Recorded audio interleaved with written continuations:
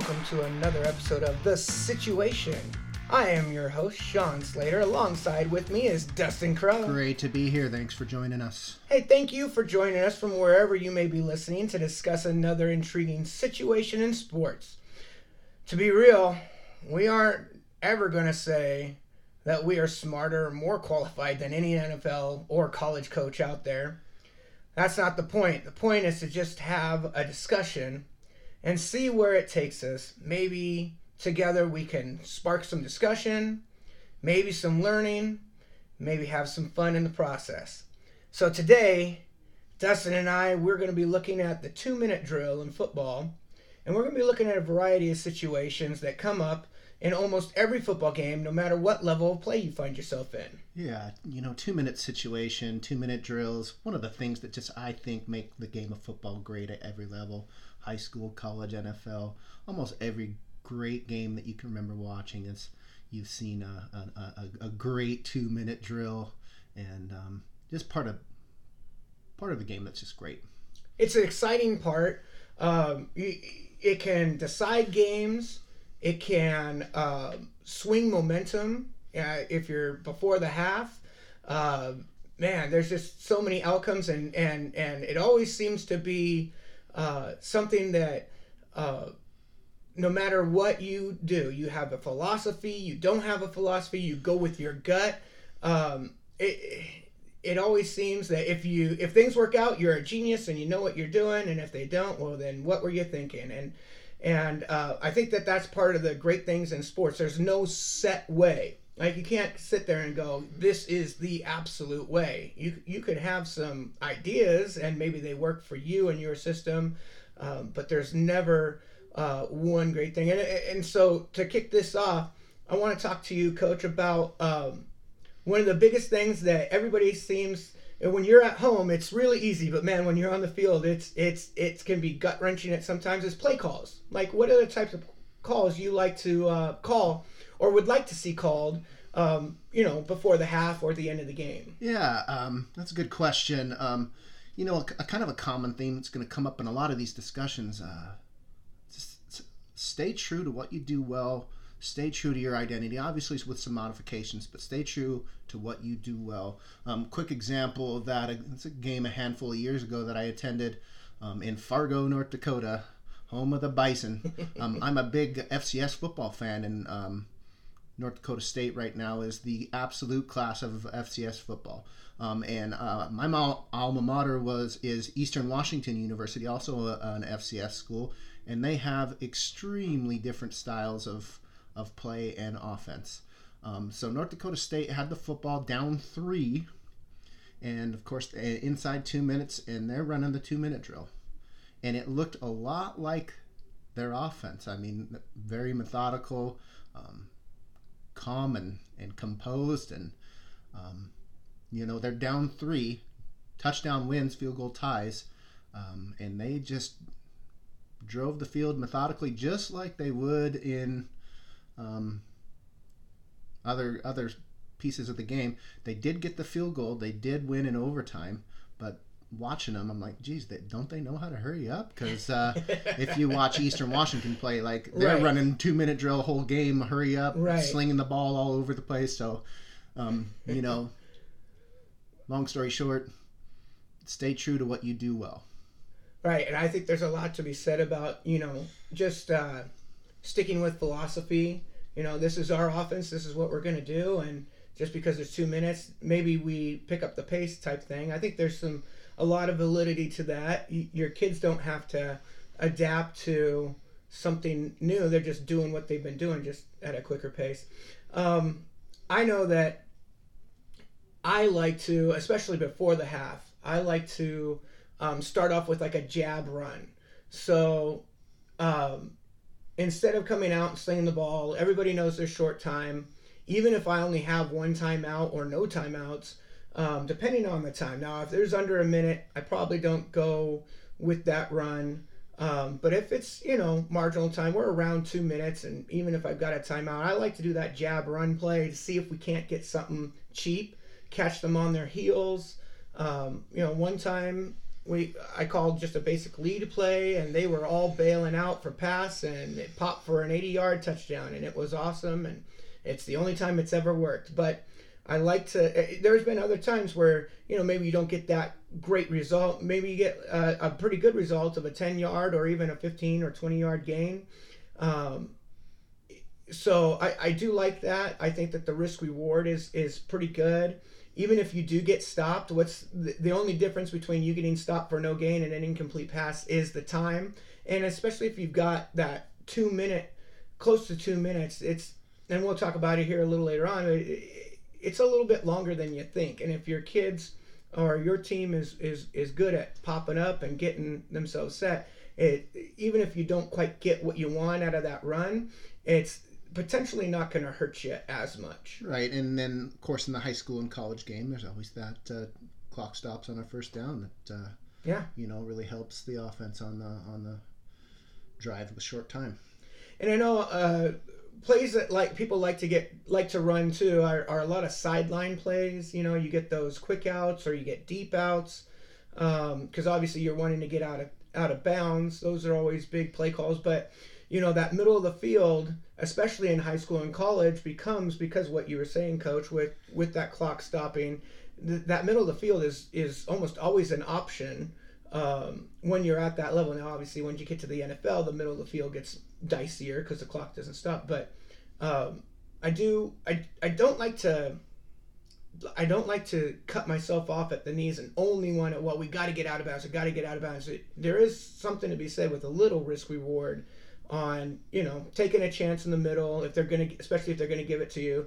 But again, I think time plays a lot of factor into it. I mean, if you've got like 30 seconds, you really have to look at where you are on the field. Well, if you're deep in your own territory in 30 seconds, and maybe not the greatest thing you want to do, but it is a possibility. You don't have to keep those short outs, and you also run the risk too of defenses finally jumping it out, and now you're turning the ball over. Yeah, I was going to bring that up just a touch earlier. Of course, if you have to go to the outs and the outside, the sidelines, so does the defense, and the defense knows you got to go there too. So, one of the things I want to kind of talk to you about, and I kind of touched on it, was the time management.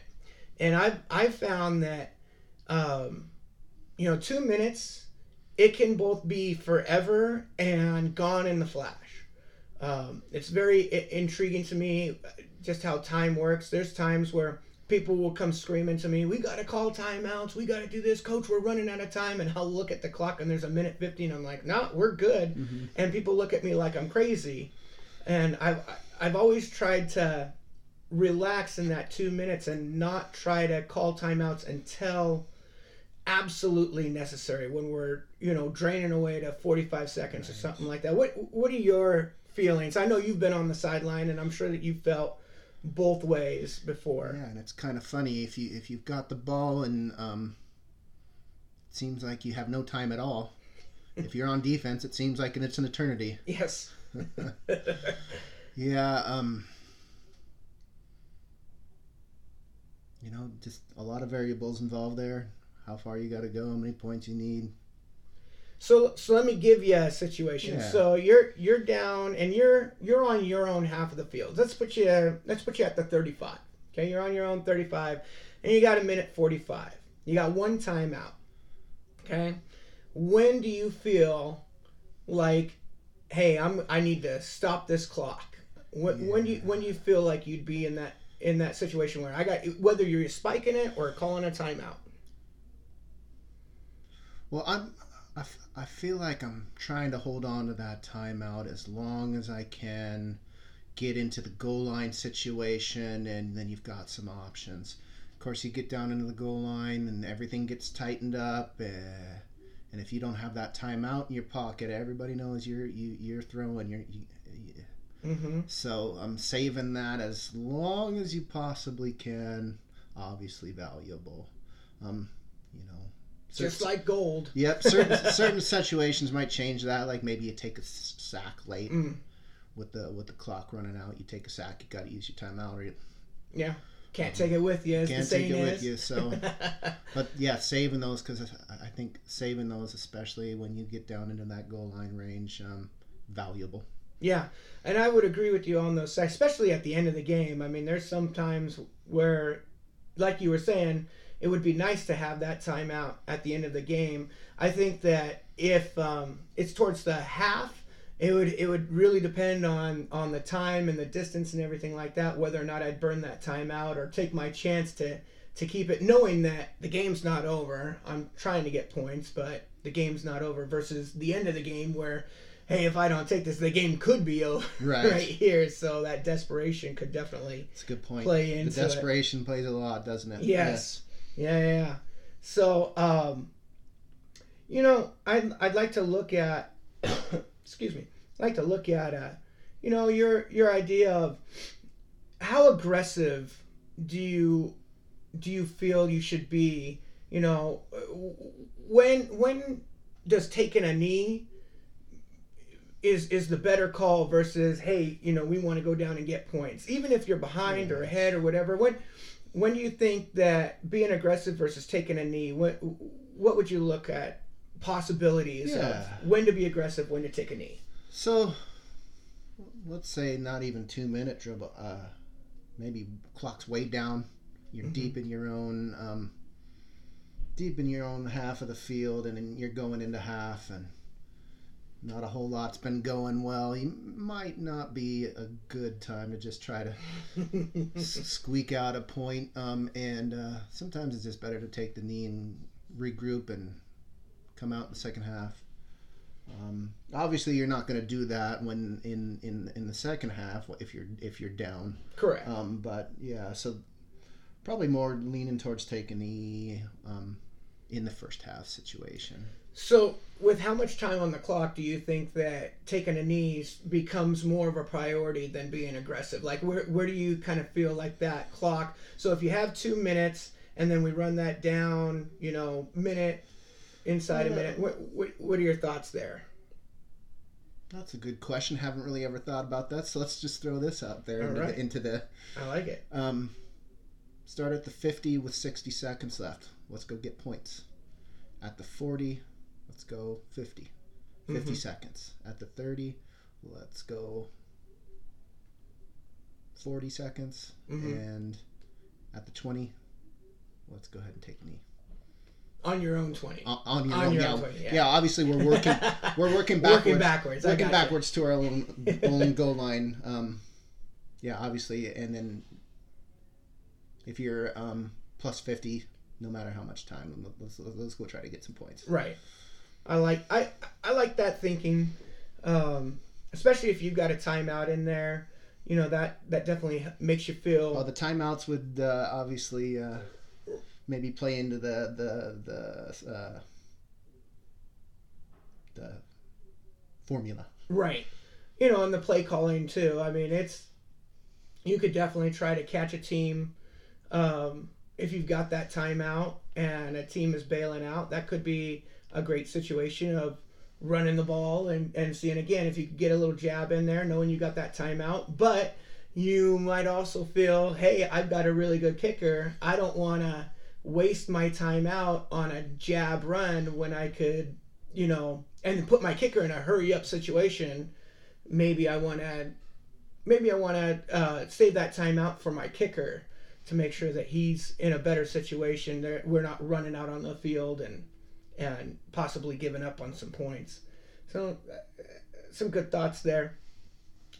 Coach, I want to talk to you about defense in a 2 minute.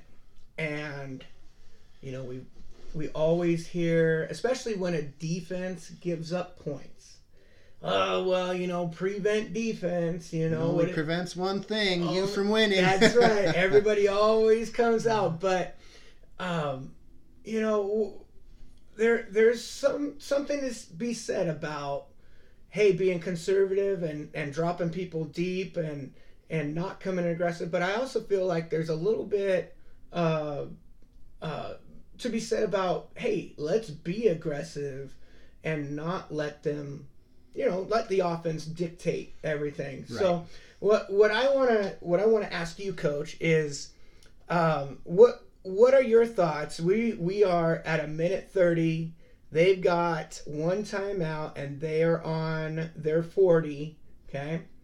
Are you going to sit back and let them go and we're hoping just to not give up something big, or are you thinking more aggressive? What are your thoughts in that situation?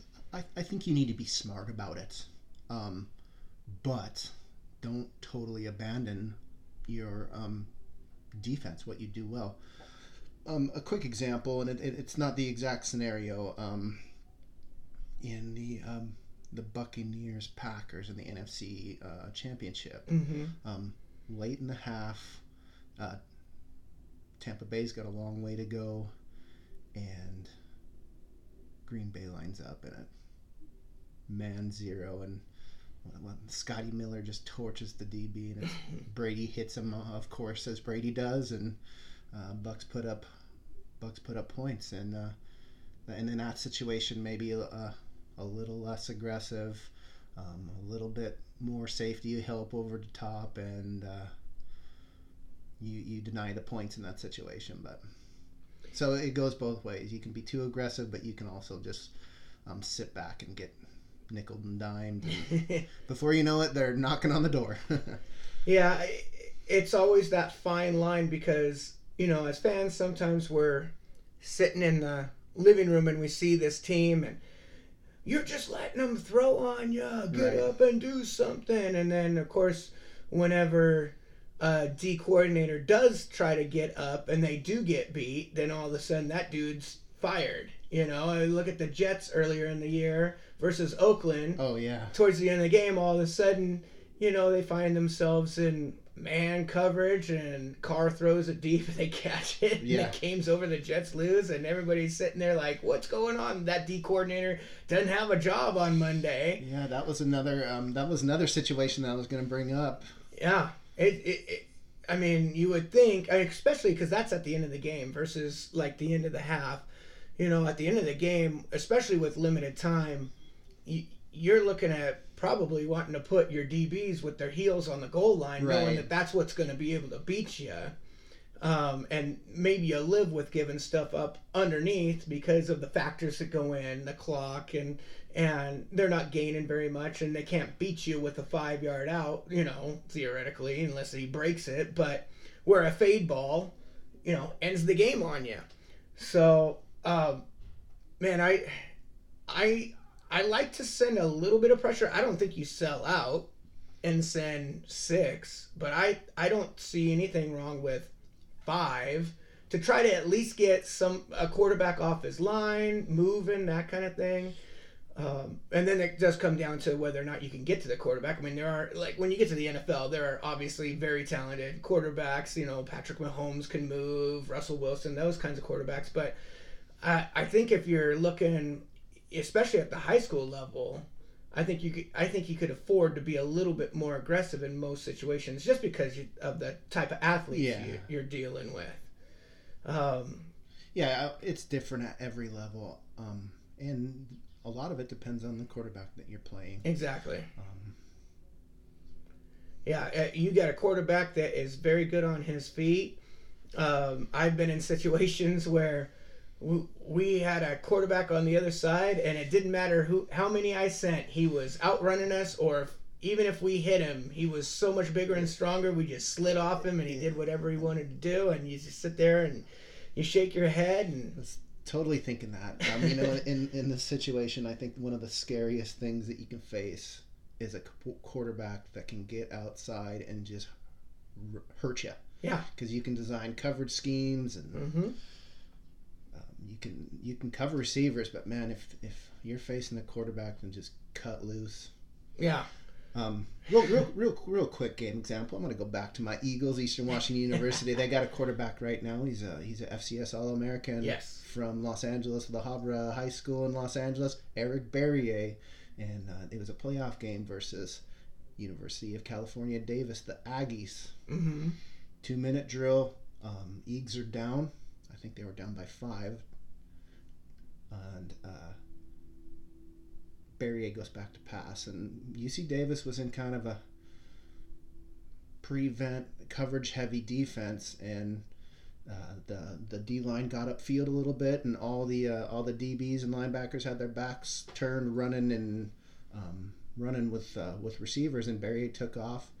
I think he got about 40 yards. I can't remember exactly, but it totally switched the field position, switched the game, and then the Eagles were able to run the ball on the next play, where really it was a air it out situation because the time and the field position dictated it, and they ran the ball. They ran a counter on the next play, and it went about 24, 28 yards for a touchdown, and that was the game. So yeah, long story short, those mobile quarterbacks can really hurt you. Yeah, it's just another person you're not accounting for in coverage. The idea is most defensive coordinators is that quarterback is not a mobile piece. They're a piece that we don't want them to throw, and you're not taking into account of possible angles of them running out, and they definitely change your scheme up.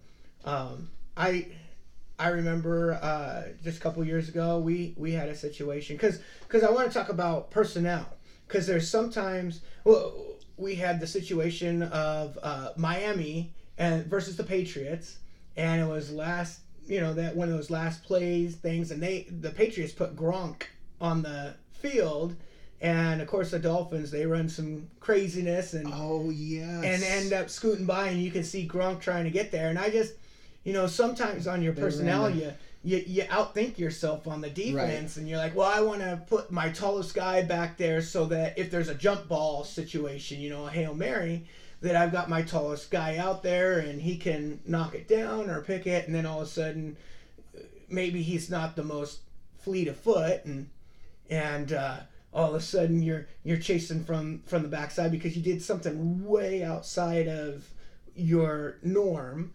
And I really try to be conscious of who's on the field. Now maybe you don't change your personnel. Maybe you kind of shift to where they are. One game I had one of my better football players who was a linebacker type person, but he also knew football really well.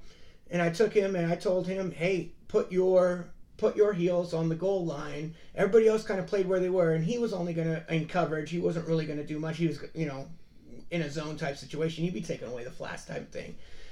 So I had him back up, and we had a bust in our coverage, and luckily he was there and was able to tackle, and the game was over, and fortunate for us. But he wasn't someone that I took off the field. He was already there. I just maybe switched his position just a little bit, and it ended up working out. It could have just as easily have not, but I go back and forth when it comes to defense on how aggressive do I want to be up front versus playing off and not getting beat over the top, because that's the one thing I feel like I could live with getting picked apart if they have to pick me apart in 6 plays versus over the top for one and then it's done. Yeah. And it's frustrating because they get those 5 or 6 plays, and you can sometimes feel that momentum start to shift, and versus that one over the top. Obviously if the one over the top happens and they're celebrating and you're completely deflated.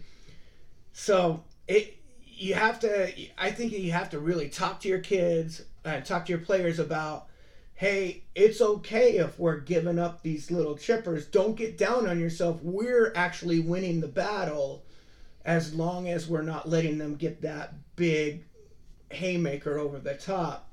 It forces the offense to make more plays than just the one play. Right. You want to make that offense, because the more times that the offense has to make a play, that's the more times defense has a chance to make a play as well. I'd like to talk to you, Coach, about 3-man versus 4-man fronts, or even less. How do you feel about having 8 in coverage versus having 7 in coverage? Where do you kind of lean on that? Yeah, there's definitely a lot of ways you can move guys around. If you can put pressure on the quarterback with 3-man, obviously you're going to go with that because then you can put another kind of a coverage style guy on the field, and that should work to your numbers advantage. But if you're not gonna get there with 3, are you doing yourself any favors? So let me ask you this. So so the offense is back in their territory. Say they're on their own 35. Are you thinking 3-man or 4-man? Does it make a difference how close they get to? Yeah, I think it should. Obviously, you start getting closer to giving up a score, and we're definitely in run pass likely. You might want to consider having 4 men. A little bit more heavy on the line of scrimmage. You can do some creative things with 3-man fronts and send different guys and mix up coverages. So, a lot of it is execute. Yeah. Right? Execute with 3-man. Execute with 4. That's true. Execute. Play defense, not defenses. Right? I like that. Yeah, that's very true. What about so piggybacking off that, when do you think zone versus man, mixing those coverages? Do you feel like mixing them every other, or staying more zone until you get forced into a situation where you get man, or do you just what are your feelings there? Okay. Now remember, at the top of the show, one of the key components, we are not saying that we're smarter than college coaches, NFL coaches, high school coaches, middle school coaches for that matter, for some of us. I always liked, and I think as teams get closer to your end zone, you might change. But one thing that I always like to do was I always like to run a man with 2 over top. Mm-hmm. That was kind of my go-to when I was coaching defenses, and not very well, mind you, but I always liked a man with 2 over. Mm-hmm. Obviously, the struggle is most of your personnel has their back to the quarterback, and if that guy can get out and run, he can do some damage if everybody's bailing. It's acceptable to some run there too if you've got most of your players coverage and in man, and receivers take off and they got to run with them. And then your guys with their eyes on the quarterback are 10-15 yards deep. So everything you do can be exploited. Correct. And the higher the level you go, the more that you have to disguise what you're doing and then execute really well. Yeah, I really like to sit in that soft zone. I would prefer it when they're obviously deep in their own territory, because if we're going to lose the game, well then earn it against us, but you're going to have to run 6-7 plays to earn it. I don't want to give up that deep ball, that celebration ball, the 6 ball, where they throw it up and it's 6 points. I think that that's more deflating. I think that whenever, especially as a defense, when you've got another play to make, that I think you're winning. I think that if it comes up, the play gets over, and you've got another play, I think that you're winning the battle as a defense, forcing the offense to run another play, and they got to run another play, and they got to run another play. You're winning, even if they're inching closer and closer and closer on you, and they're making positive gains on you. I think that every time the offense has to run another play, I think the defense is winning. Now, obviously, at some point as a defense, you've got to do something to stop the offense, but I really go back to, the offense has to earn this play. They're not getting anything cheap, and if they do earn it against us, well, then they earned it against us, and we got to do better defensively to stop. Yeah, of course, we're talking about late game situations. Yeah, and the clock is your friend, and the more plays they have to make, and that clock starts to work against them. So, and you're hopefully trying to tax their timeout. So if they do get in that situation where they're not getting out of bounds, they're getting over the middle of the field or something like that, and or you do get a sack in there, and you're hopefully taxing them on their timeouts. And again, that clock, that becomes a 12th defender. It really does become that 12th defender. It helps you out. It puts pressure on them. Doesn't put. I never felt pressure with the time, on the sideline as a defense. I don't feel the pressure because I feel the pressure from the plays. Because you're not looking at the time. Again, your time is your friend, and you're just hoping that it's friendly running away. The quicker the better. But it's always on. It's not against you. The only time it goes against you and your defense is if you're behind. You give up that or score. Or you give up the score, yeah. And now all of a sudden, now it's like, oh darn it, we were hoping to kind of drain this clock, and now we've drained it, and they got that score, and we got no time, and that does happen, and I, for my philosophy, I would be fine with that. It's tough to lose a game at the last second when you've drained it, but I would rather go that way than the other way of giving up a big play and then there's 35 seconds. Now my offense has to go back the other way. That's tough because you're deflated. You just gave up that score, trying to rally yourself up. Plus, there's something to be said about winning a game on the defensive side. Yeah, it's a special feeling when your defense stands somebody up and wins the game. Getting that stop to end the game, absolutely. Oh man, it is.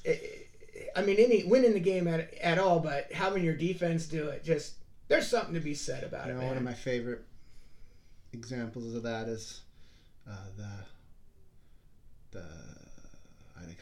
I can't remember what city they were in. I think they were in St. Louis at the time. St. Louis Rams and they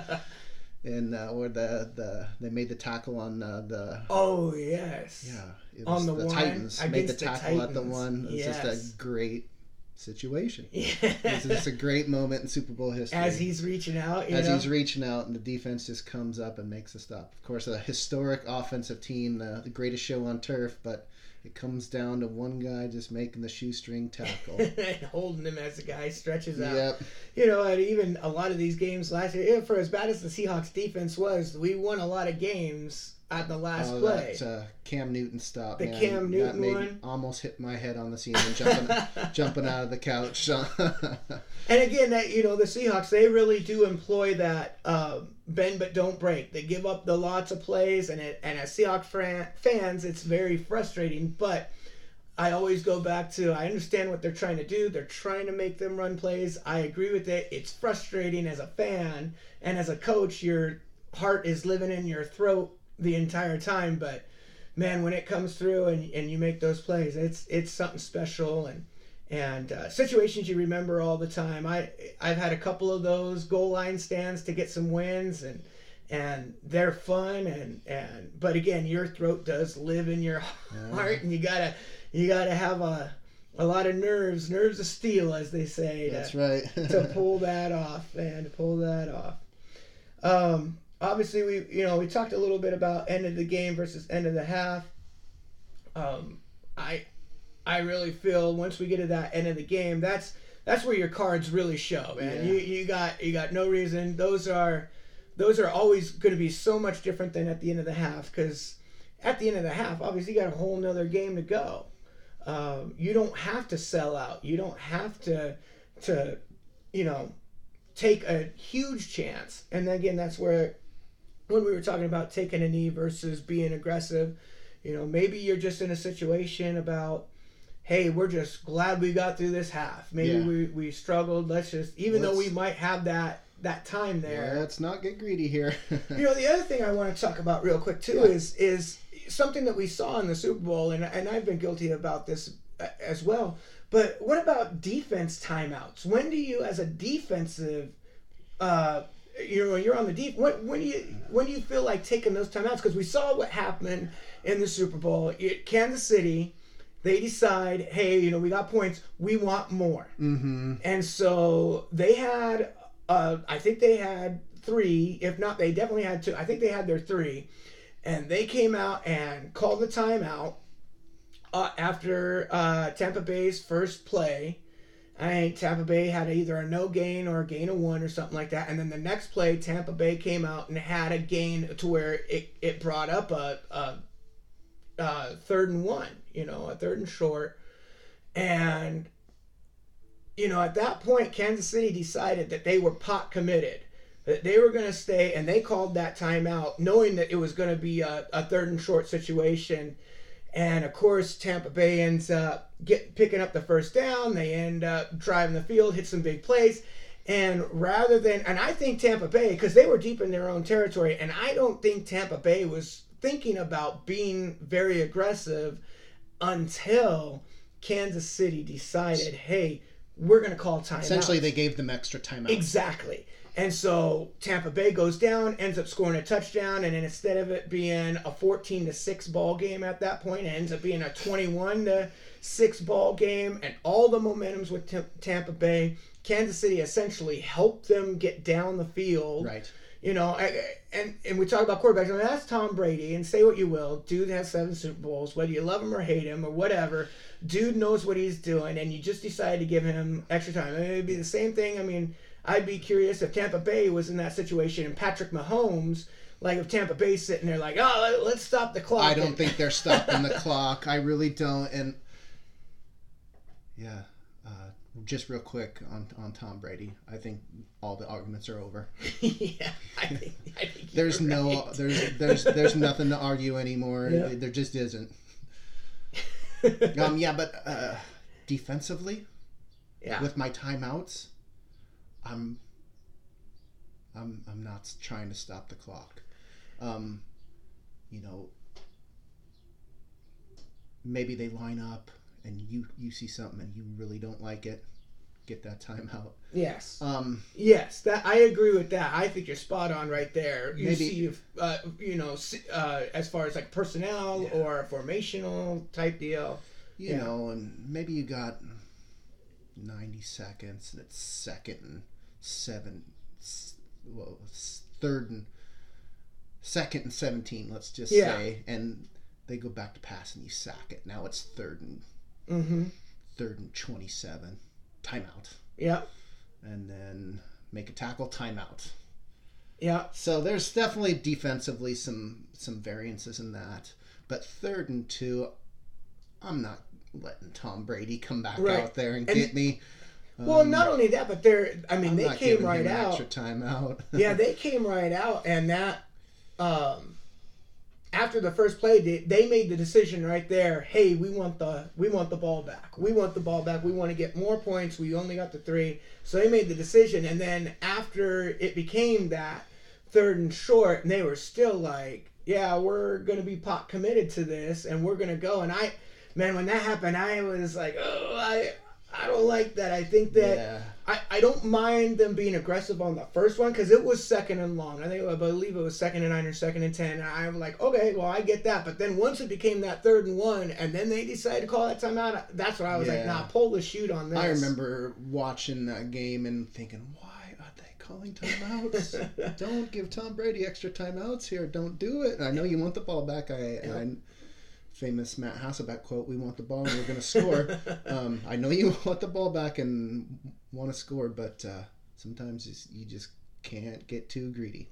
And I think sometimes, I know that I have been caught in that situation where I felt that, hey, my defense is stopping these guys and we want the ball and everything like that. And I've gone and called a timeout because, man, I just feel like we are unstoppable at this point. Like, they can't call anything on us. My guys are flying around. We've got their number. We just got a big sack on this. And rather than just being like, yep, we got them, you call that timeout and that ego kind of gets you like, yeah, we're going to call this timeout. We're going to bury this team. And then all of a sudden that gives them the breath that they need.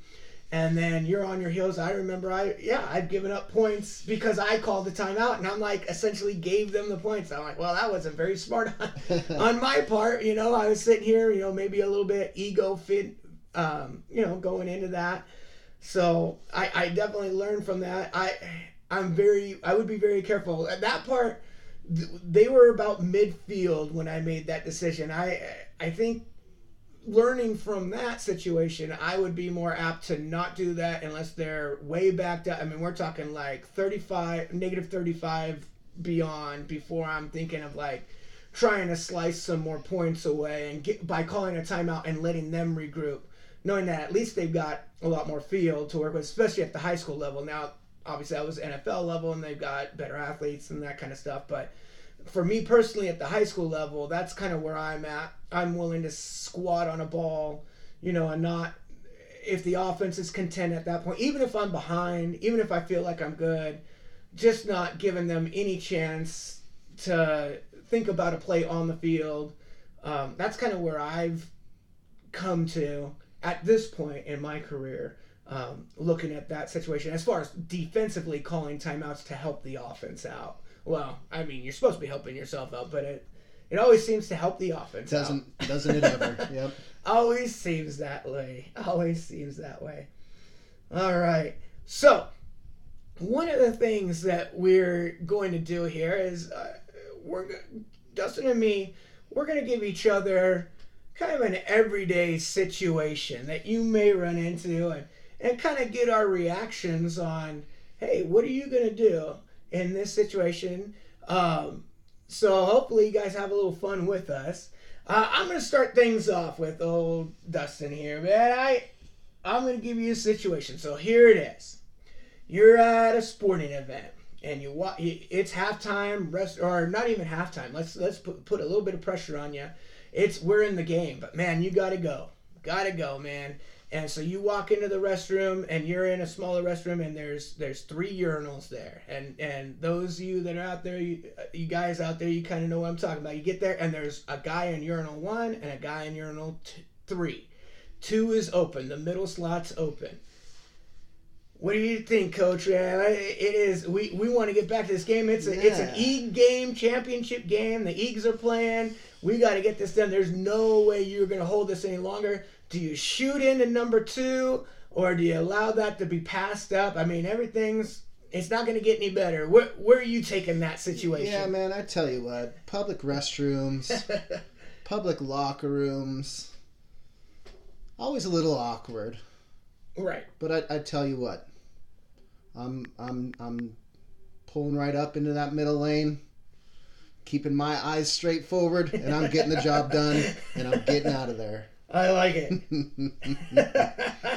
Go Eags. There you go. Go Eags, man. Go Eags. I love it, Coach. I love it. Yeah. Great response. All right. Well, here's the situation. All right. You've got 3 friends over. It's yourself and 3 friends. It's about lunchtime. And so you ask, hey, who wants a sandwich? Friend 1 wants a sandwich. Friend 2 wants a sandwich. Friend 3 says, oh, no thanks. Trying to play Mr. Polite. Like, oh, no thank you. No thanks. I don't need anything. So you fire up BLTs for yourself and friend 1 and friend 2. And you devour these perfectly created BLTs. Making me hungry. I got you. Now all of a sudden, friend 3's all pissed because the whole house smells like bacon and he didn't get any. What do you do? Oh man, that's a tough one right there, guys. Again, you're trying to be polite. They were trying to be polite. Man, I would hope that we'd have some more bacon in the house, because at that point, with as delicious as you made those sandwiches, yeah. I would be on board with having a second and being all on board. But let's just say, and I should have set this up for you there, you did use all the bacon. We're all out of bacon. I mean, these were big BLTs. Well, I tell you what, man, at that point, I think we're making a run, a Safeway run. We're going to go get some more bacon. Hey, you finally want in on this? Well, yeah, man, now I'm really hungry. Well, shoot, the store's right down the road. Let's go do this. Unless we're out in a cabin in the woods, let's go get that. And even then, I might even thinking about going out and getting a pig and it's a bacon right there. Oh man, You just can't go wrong with bacon, man. Can't go wrong with bacon. Even when the doctor tells you no bacon, you're like, come on, man. Are you even a real doctor? No, we're making that run. We're doing another bacon run because I tell you what, there's always room for bacon. I'll tell you what, being a good friend and having good friends, that's what good friends do. Then you just have a little conversation with your boy. That's right. Now remember this. Don't be so damn polite next time. We are not polite anymore. No more politeness. I love it. I love it. Oh, man. Oh, well, thank you for joining us for another episode of The Situation. We really appreciate, man, the support that people are showing us, and can't wait to do some more episodes coming up here in the future. And I tell you what, if you found yourself at this point, thank you for listening all the way through, and I hope you enjoyed the show. Hey, no matter what out there, be safe, and until we see you again, or hear you again, we hope that you can make the best of your situation.